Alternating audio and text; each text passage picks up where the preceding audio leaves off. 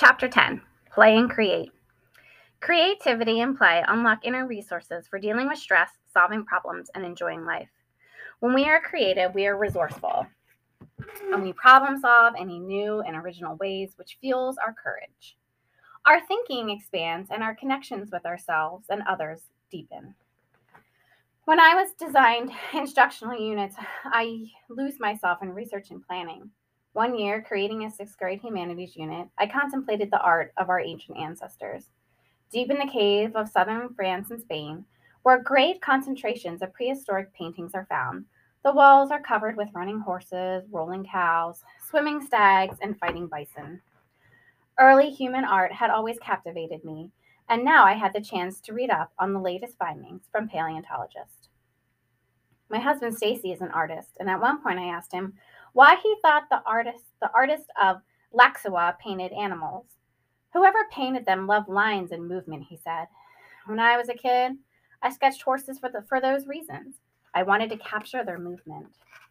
Scientists who study cave paintings also seek to explain the purpose behind the art. They tell us that the ancient humans wanted to understand how herds moved and how animals behaved so that they could figure out how to hunt them. Or they theorize that people painted themselves killing animals as a way to represent past or future hunting successes. Overwhelmingly, these interpretations relate to human understandings and dominating nature, and there is always functionality ascribed to the purpose of the paintings. As we look at the art, and I wondered more about why ancient humans painted, Stacy said, maybe they were just trying to capture the essence of the animals. And maybe the painters just love painting. That's why I paint, he said. Why does there need to be a purpose beyond the love of movement of animals, the materials, and the process? Maybe the reason the ancient artists painted was because they loved to paint. Of course, we don't know why these theories of the cave artist's purpose is correct, but that idea unsettled me. I'm purpose driven. I have always been, and I consider it a personal strength. I yearn for my daily actions to have meaning and a reason, but there's a downside to ascribing purpose to every action. Being so, results oriented reduces the potential for pure play and perhaps creativity.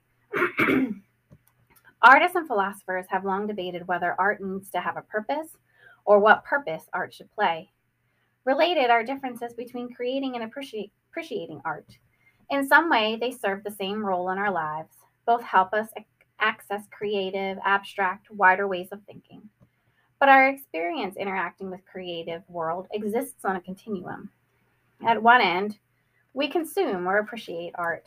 Perhaps around the middle, we play, and at the end, we create art. At each point on the continuum, we activate different parts of our mind, hearts, and spirits. It's likely that the greatest opportunity for cultivating resilience lies in the most active point, in creating art. In the exploration of play, creativity, and art, questions arise. Is play a precursor to creativity? Are all creative expressions art?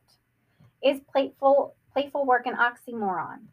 As I've contemplated these questions, I found myself falling into a logical trap, wanting to find a correlation between play, creativity, and art, considering whether a cycle or a symbolic relationship is more appropriate.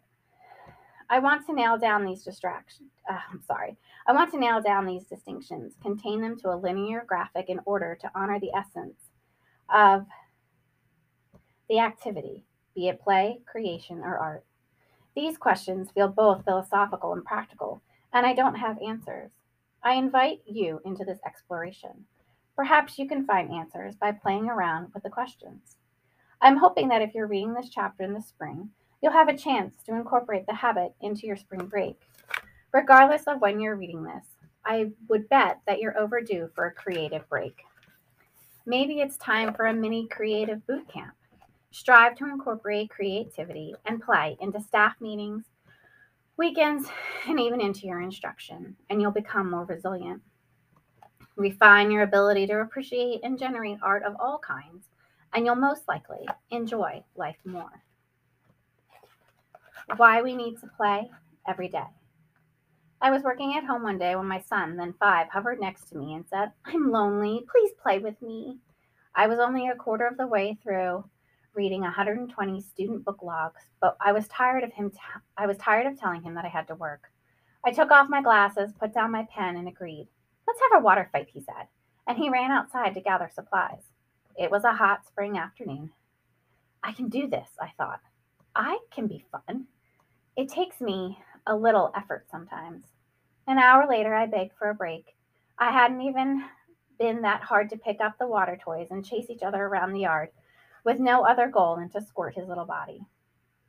As I lay in the sun in the driveway, soaking and hot out of breath, I felt proud of myself. It wasn't that hard, I acknowledged, and it was fun. When I returned to the stack of book logs, I noticed that I felt more energized. All the running and laughing must have oxygenated my brain, I thought, but I also felt happier. My mind felt clearer, and it felt easier to focus.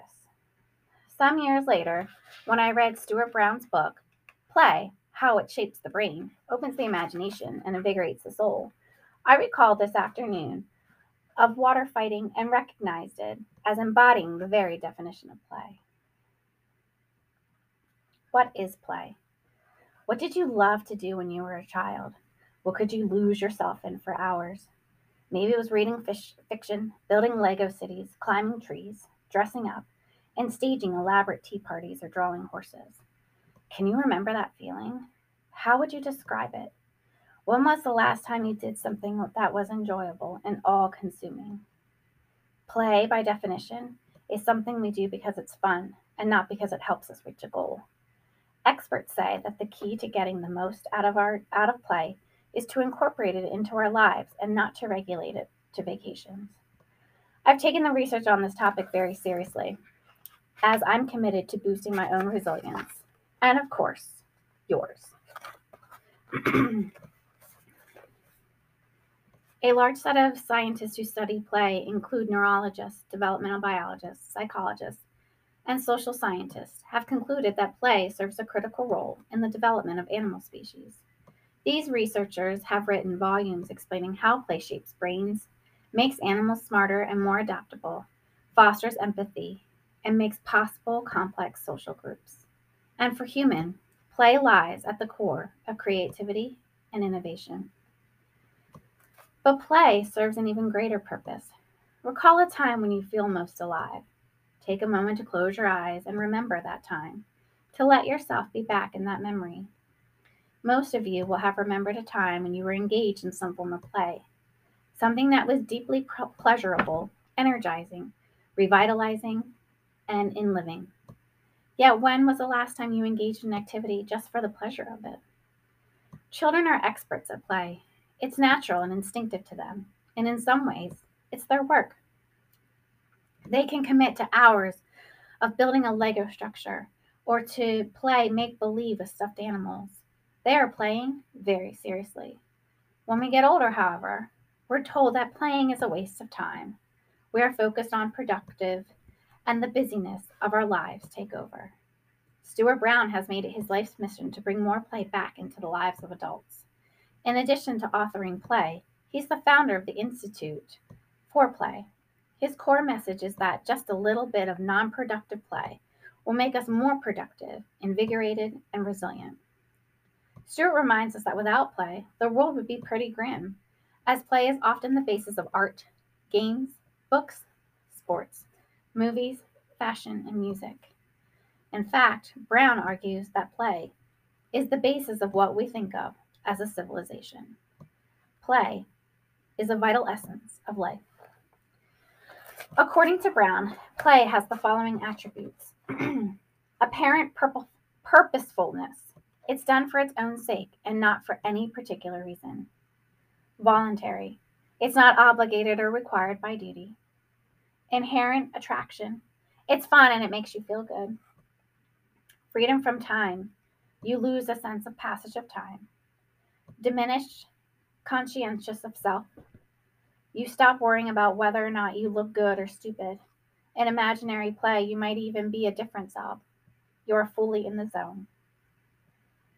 Improvisational potential. You're open to do things in a variety of ways. You get new ideas. And the continuation desire. You want to keep doing it. Now think of something you love to do that might be play. How does it measure up as these criteria?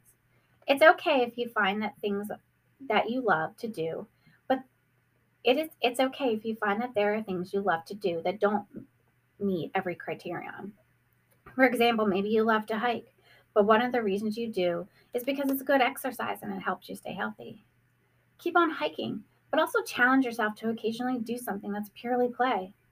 Similarly, true play is also non or low competitive play. Sometimes when people play golf or basketball or some other sport, the element of competition overshadows the pure fun.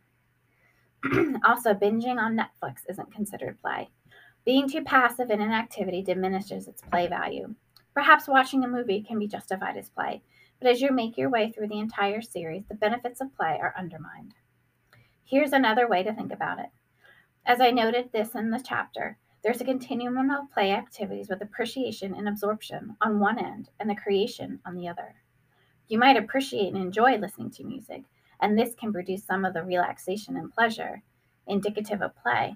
But if you create music, belt out a song, or tinker around the piano, you recap the full benefits of play.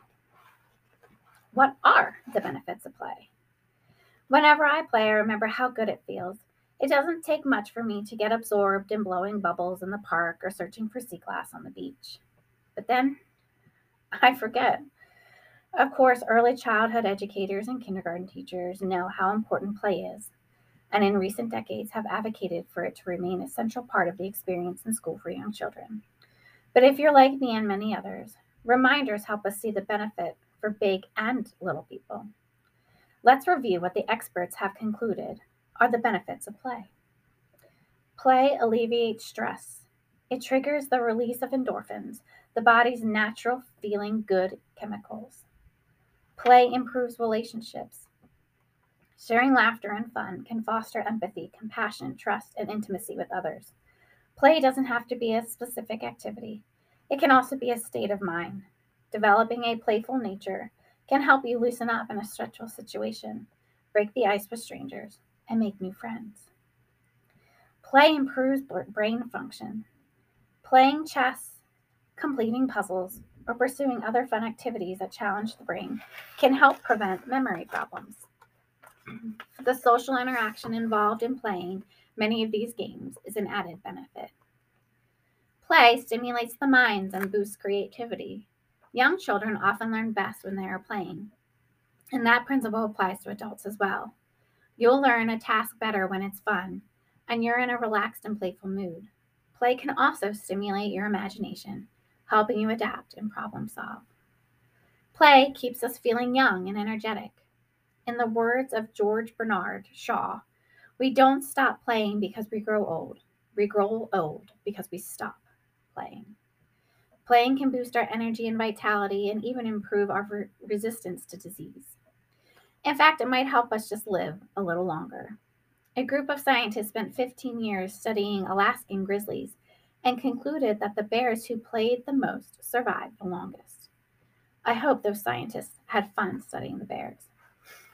Some years ago, when I first read Stewart's Brown book, I described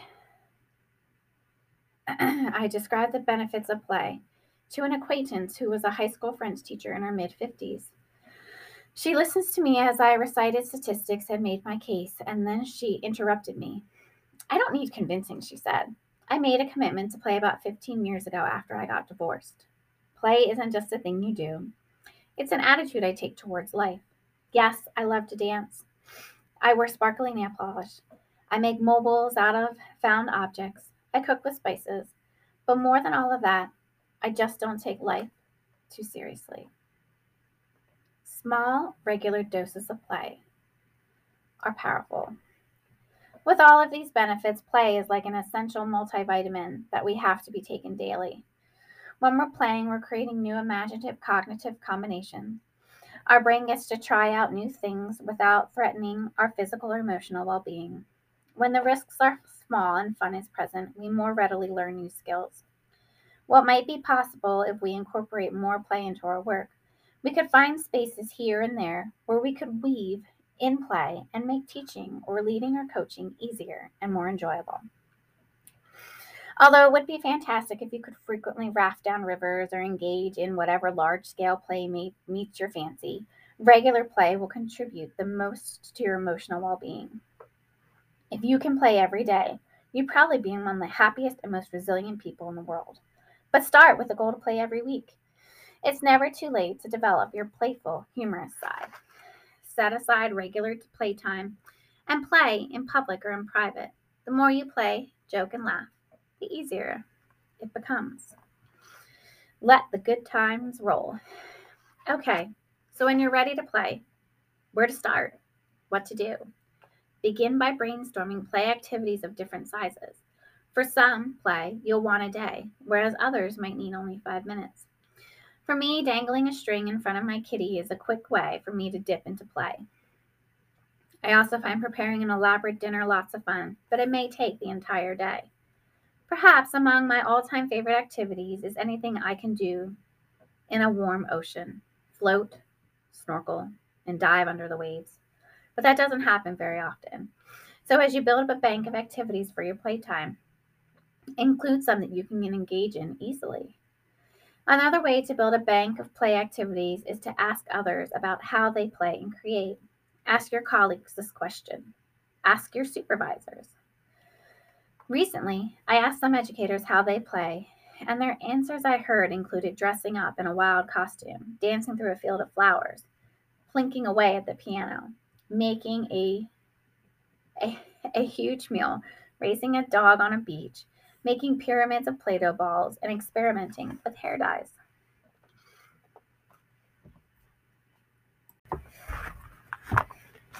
Art. Where can play take us? In this conversation about play and creativity, we must acknowledge art, visual art, music, theater, film, performance, and so on, and its role in resilience. When you think about art, what thoughts come to mind? Which feelings surface? When I asked educators these two questions, here were the responses I commonly heard. I'm not good at art, so I feel anxious. Art is boring. I think about being bored in museums. I wish I had more opportunity to do art. I loved art classes as a kid. Sometimes it's nice to look at, but what's the point? In order to embrace play, it helps to have an appreciation for art and the time to explore it. Human beings make art. According to the archaeological record, our ancient Homo sapien ancestors made art before they waged a war or built cities or farmed crops. They sought to represent and think about their world pictorially and symbolically, and they created music, and most likely dance, long before they picked up swords and planted seeds. The oldest known instruments are 43,000-year-old bone and ivory flutes. On cave walls in Australia, southern Africa, Europe, and Indonesia, paintings of animals, human figures, and hands date back 35,000 years. Around 30,000 years ago, sculptor in the area of South Germany carved ivory figurines of animals and women. Although we certainly don't know why our ancestors created this art, they did. The call to create and to create things of beauty is primal. Alan D. Botton and John Armstrong have written a magnificent book called Art as Therapy. They poetically and visually present the premise that art, in which they include design, architecture, and craft, is a therapeutic medium that can help guide, exhort, and console its viewers, enabling them to become better versions of themselves. De Botton and Armstrong propose 7 functions for creating and consuming art that are useful to consider. 1. We create art to remember. Think about writing and photography. 2. We create and/or appreciate art because it gives us hope and optimism. Art teaches us how to suffer more successfully. Number 3. Art helps us rebalance emotionally and understand ourselves, whether by creating it or experiencing it. 4. A work of art, think poetry or song lyrics, can illuminate a mood or give an experience a clear expression. Number 5. Artistic creations can challenge our thoughts and values, pushing us to grow. And number 6. Art helps us appreciate what is always around us. the values of ordinary daily life, and what we might take for granted. This little book, a work of art itself, is worth having on your shelves. Art, resistance, and resilience. A novel, poem, movie, or play can shatter our misconceptions of each other and break down the walls that separate us. Can you call to mind a piece of art that's helped you see and feel experience of someone you perceived as different? Most recently, the film Midnight did this for me. It's a gorgeous piece of movie making that might wrench your heart open, yet leave it more whole than it was before. Art is a vehicle for connection and empathy. It combats loneliness, alienation, and dehumanization, and it helps us understand ourselves better. Creating art that does this is an act of political resistance against those who seek to divide us. Art has long been an essential tool for social justice. It has proven itself as such for centuries in various forms, from satirical plays, protest anthems, street theaters to posters to puppets to cartoon to morals and more. When artists creatively express political messages, a unique form emerges that inspires emotions, including humor, hope, grief, and commitment.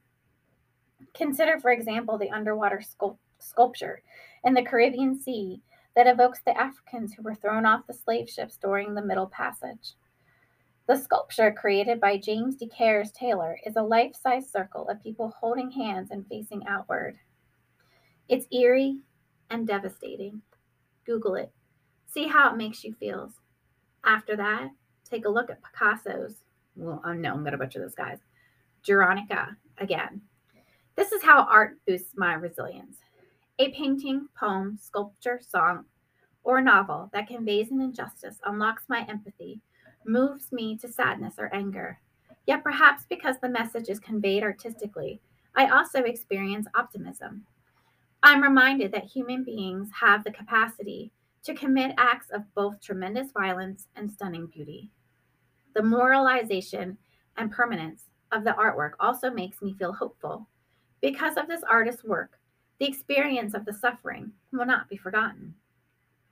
During the course of writing this book, I visited Berlin, a city that once was the epic center of the most horrific violence of the 20th century. You can't visit Berlin without being reminded of the consequences of fascism, due in part to art throughout the city.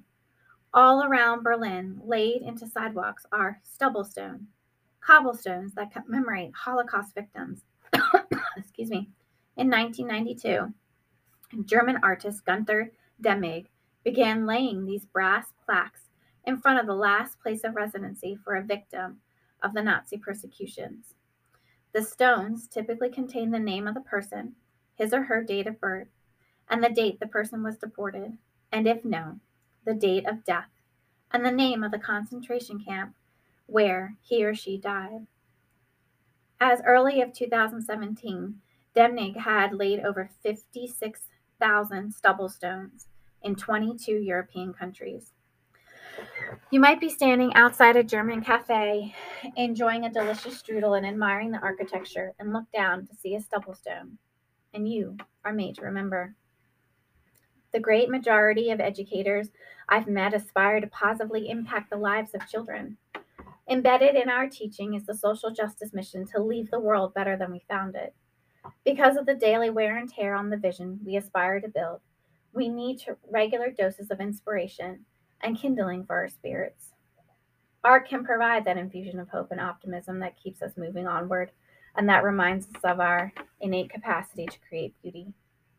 When times gets hard and the batter and bruises of our spirits, it's more important than ever to pick up our pens and paintbrushes.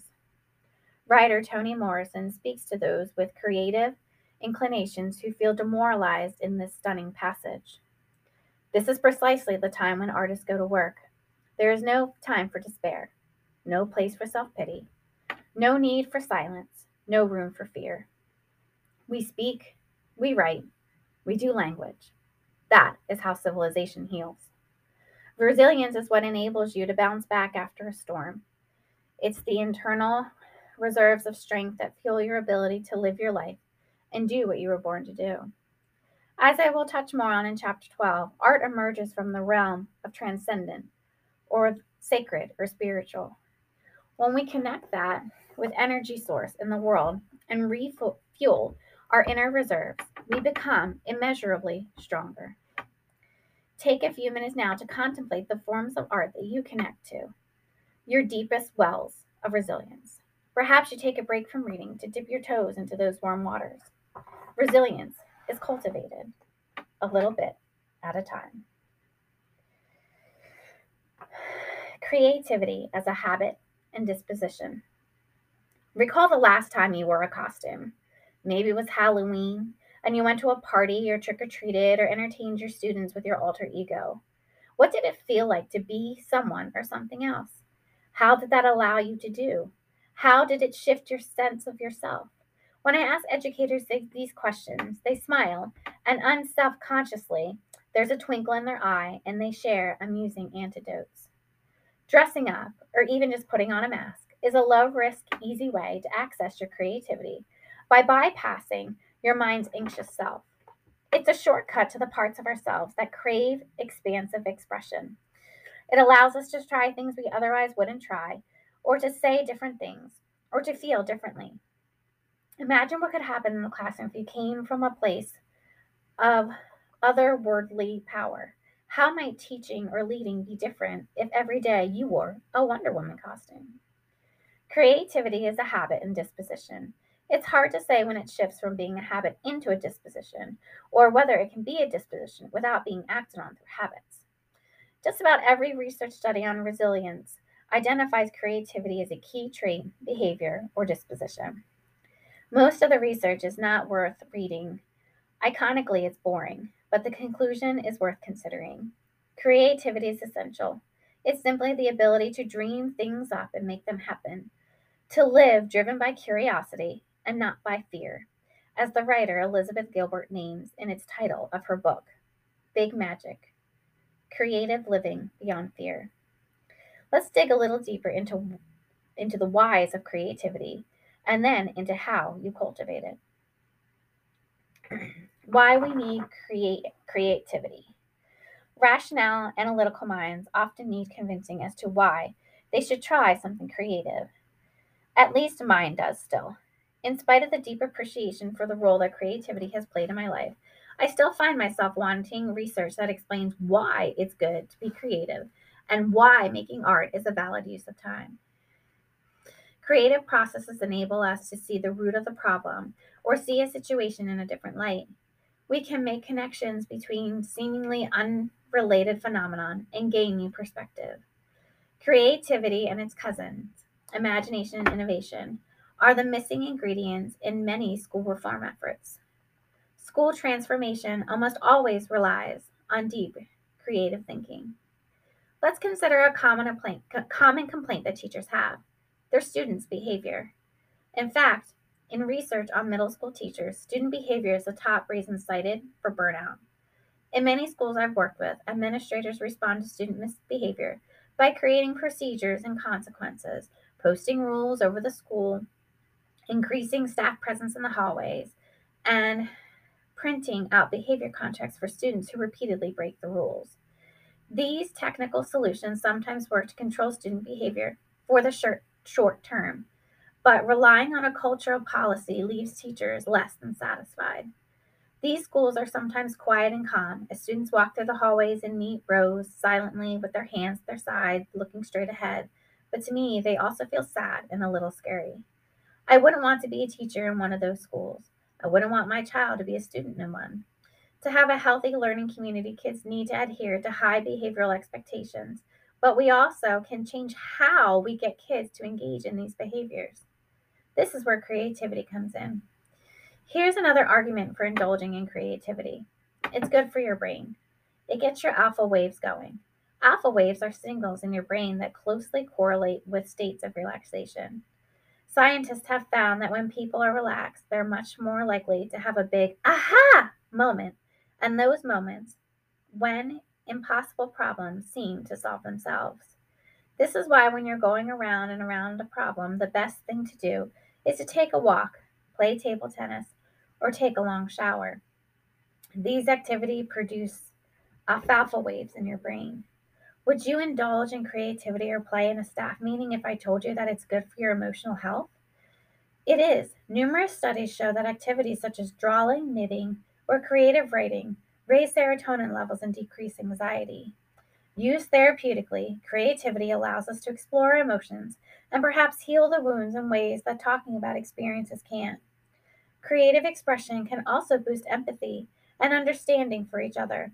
And because failures and mistakes are inevitable, when creating, engaging in creative expression provides opportunities for strengthening resilience because setbacks and mini breakdowns offer us opportunities to get up and try again. Let me take one final plea. Indulge in creativity because it is your birthright. Creative expression is a way and part of who you are. You won't find a single culture in the world in which people don't create expressions of beauty. In the same way that I hope you tend to your body and care for your emotional self, I urge you to nourish your creative spirit. You deserve it. How to boost your creativity. Creativity is both a state of mind and a thing you do. When you're in a creative state of mind, you find yourself asking open ended, truly curious questions.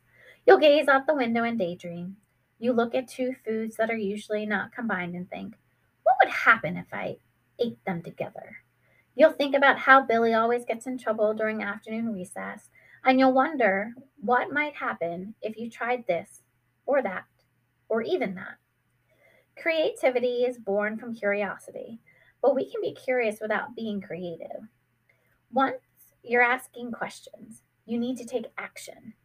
You breathe life into your curiosity and it becomes creativity and an entity all of its own.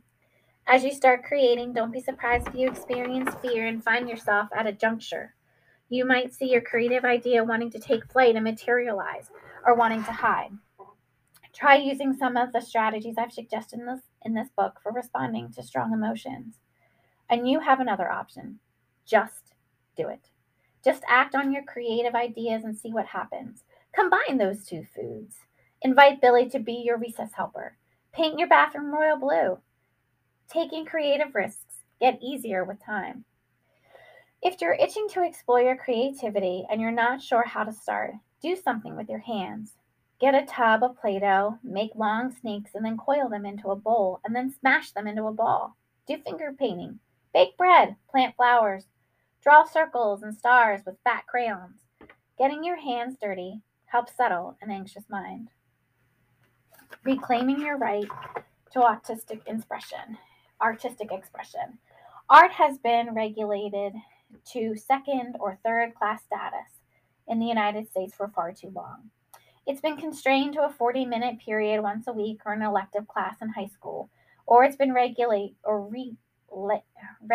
to the sterile and institutional walls of museums in our major cities.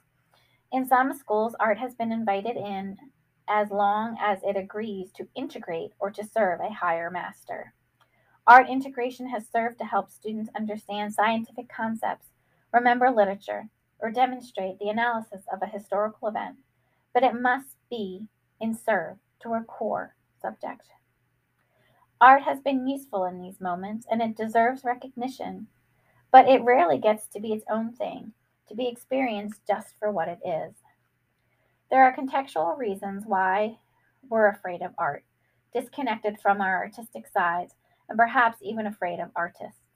Appreciating art, letting it sink into our weary bones, will boost your resilience. But to maximize its potential, we all need to get our hands dirty and make it. If you have a fear of art, if your immediate response is, I'm not an artist, I'm bad at art, there is help for you. You might reframe your definition of art and what it means to create it. Remember, you are not aspiring to create objects to display in a museum. You must rein in your perfectionist tendencies and your insecurities about what others will think and your fear of failure. Then, perhaps alone with support and guidance, you'll want to dabble in many forms and play with a range of expressions to find what feels best to you. There is a vehicle out there through which to channel your creativity. It might be a clarinet, calligraphy pen, a bottle of spray paint, a pair of knitting needles, a Nikon, a set of colored pencils, or a pair of tap shoes, but it's out there. You just need to look and play to see what feels good. I've met many people who were afraid of making art, but after exploration, they liberated their creative souls and found a means of expression. You're likely to have a yearning for creative expression, and you have a right to it. Disposition, courage. The resilient are courageous. When we are called to be creative, we must access reservoirs of courage for creativity without risk reaps shallow rewards. All of the dispositions of resilience are strengthened by courage, purposefulness, acceptance, optimism, curiosity. To take any of these stances implies risk. Think of a recent challenging moment at work. Recall your reactions. How much courage would you say you had in that moment?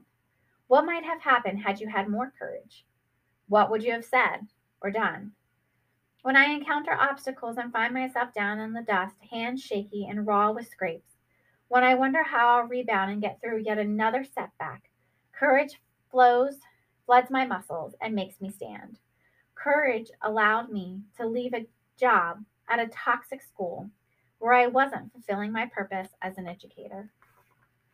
Courage opened my eyes to my ineffective behaviors as a coach and enabled me to change those. Courage propels me onto stages where I share personal stories about challenges as an educator. What has your courage helped you do in your life? In which parts of your life could you use more courage? What might more courage allow you to do? Given the prevalence of fear in our lives and in our world, we'd surely benefit from a deep and sustained exploration of courage. We benefit from telling consuming stories of courage and from choreographing interpretive dances to courage and from building monuments to the kind of courage that will strengthen our resilience and allow us to transform the world. The burning question is this: where does courage come from? And how do we activate it in ourselves? Courage may not have a definite origin, but when you trace back your courage, you are likely to see seeds in your own behaviors and in the actions of those around you. The seeds of our courage lie scattered throughout our individual, family, and social histories. Each of us at some point in our life said or did something that was courageous, most likely as recently as yesterday. Recognize those little acts of courage. They count.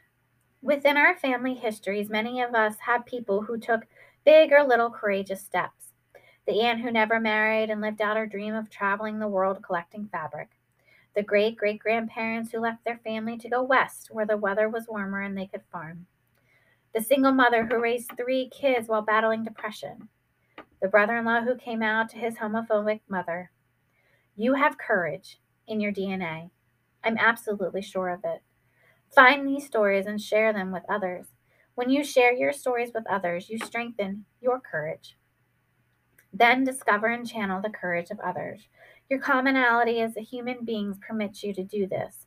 Pay them homage and let the strength of those who have gone before you or who have fighting honorable battles now fuel your own courage. Draw inspiration from the courage. Uh, Imagine the particles of courage, which are infinite and abundant, infusing your reserves of courage. Draw inspirations from those who escaped from slavery or fought fascists or went door to door registering voters or toiled in the strawberry fields demanding fair labor practices. History overflows us with stories of courage. We just need to find them. I have long been on a quest to seek out courageous in my family, in my community, in my history. I want to hear those stories, to understand that what enabled these people to get up another day and do what they needed to do. I have found these stories in the slums of Nairobi, among the Santrios in Havana, in historical fiction and memoir, in elementary classrooms in Oakland, and in the lives of my ancestors. In my inquiries into my own family history, there are survivors with unimaginable courage. My Jewish great-grandmother, who literally carried my grandfather out of Europe, where he had stayed, he would have been killed. I find courage on my father's side in another family of Jews who some 500 years ago converted to Christianity to survive the Spanish Inquisition. But I also find stories of oppression and violence. The Spanish colonialist who raped my indigenous ancestors. Her courage I keep, his violence I release. This is not to say that we do not have to reckon with the ugly parts of history or to acknowledge the privileges that we live with because of the actions of our ancestors. But when selecting narratives to fuel our courage, we can be disconcerting. And through the acts of looking at those ancestors with actions may have been irreprehensible, we build courage. Select and keep the stories that make you strong. Use that courage to make right the injustices of the past and the present. Now go. Identify those DNA strands. Absorb the courage of others. The resilient are contagious. The healing slaves. The anthropologist Angelus Arion explains that in many traditional cultures, when an ill person goes to healer, he or she is asked 4 questions. When did you stop singing? When did you stop dancing? When did you stop telling your story? And when did you stop sitting in silence? Arion calls these singing, dancing, telling your stories, and sitting in silence the healing slaves. Salvies. Ugh, I find this erratic way to think about illness and healing. If I imagine my life without creative expression, without people who listen to me, without moments for inner reflection and contemplation, I'd know I'd feel unwell. When I apply these criteria to the health of the physical entities of a school or district, I gain new insight. I have worked in schools and organizations which interpersonal staff toxicity was so high it was dripping down the walls like an oily sludge and saturating carpets. In those toxic establishments, children and staff were frequently out sick, and there was no creative expression, no sharing of stories or listening to each other, and no reflection. Conversely, in schools in which I've had the greatest organizational health, where teacher retention is highest and children are thriving, there is student art on the walls and adults listen to young people. I've even seen periods of the day when the whole school goes silent for quiet time. I'm not speaking abstractly. You can see these kinds of organizational health if you visited Cal Prep, a 6 to 12 public school in Richmond, California. As you walk through the door, the staff warmly welcomes you. The art covers the walls. In classrooms, young people are engaged in critical and creative conversation. They dive deep into content and make connections between subjects that give them deeper insight than most college classes ever offer. Teachers facilitate learning from the sidelines and undertake inquiry projects through which they refine their practice. Staff turnover is extremely low, and well-being and joy permeate the school. How did this school come to be this way? It's due to the transformative leadership of its humble and fierce principal, Javier Caraba Walternos. Javier has developed high-functioning collaborative teams by allocating time and resources to staff learning and growing. He also honors the creative needs of students and staff and provides time to share stories and sit in contemplative silence. And he attends his own well-being in these areas as well. For the last several years, Cal Prep has anchored my conviction that we can transform schools and that creativity plays a central role. Play, art, and creativity are not supplemental extras, hobbies, or filler activities for when you've already done this and that. They might be what help us patch up our torn spirits after we've fallen, what opened our perception to the beauty and grandeur of the world, and what helped us unlock the doors to transforming our own schools. Go now and let them find a place in your life.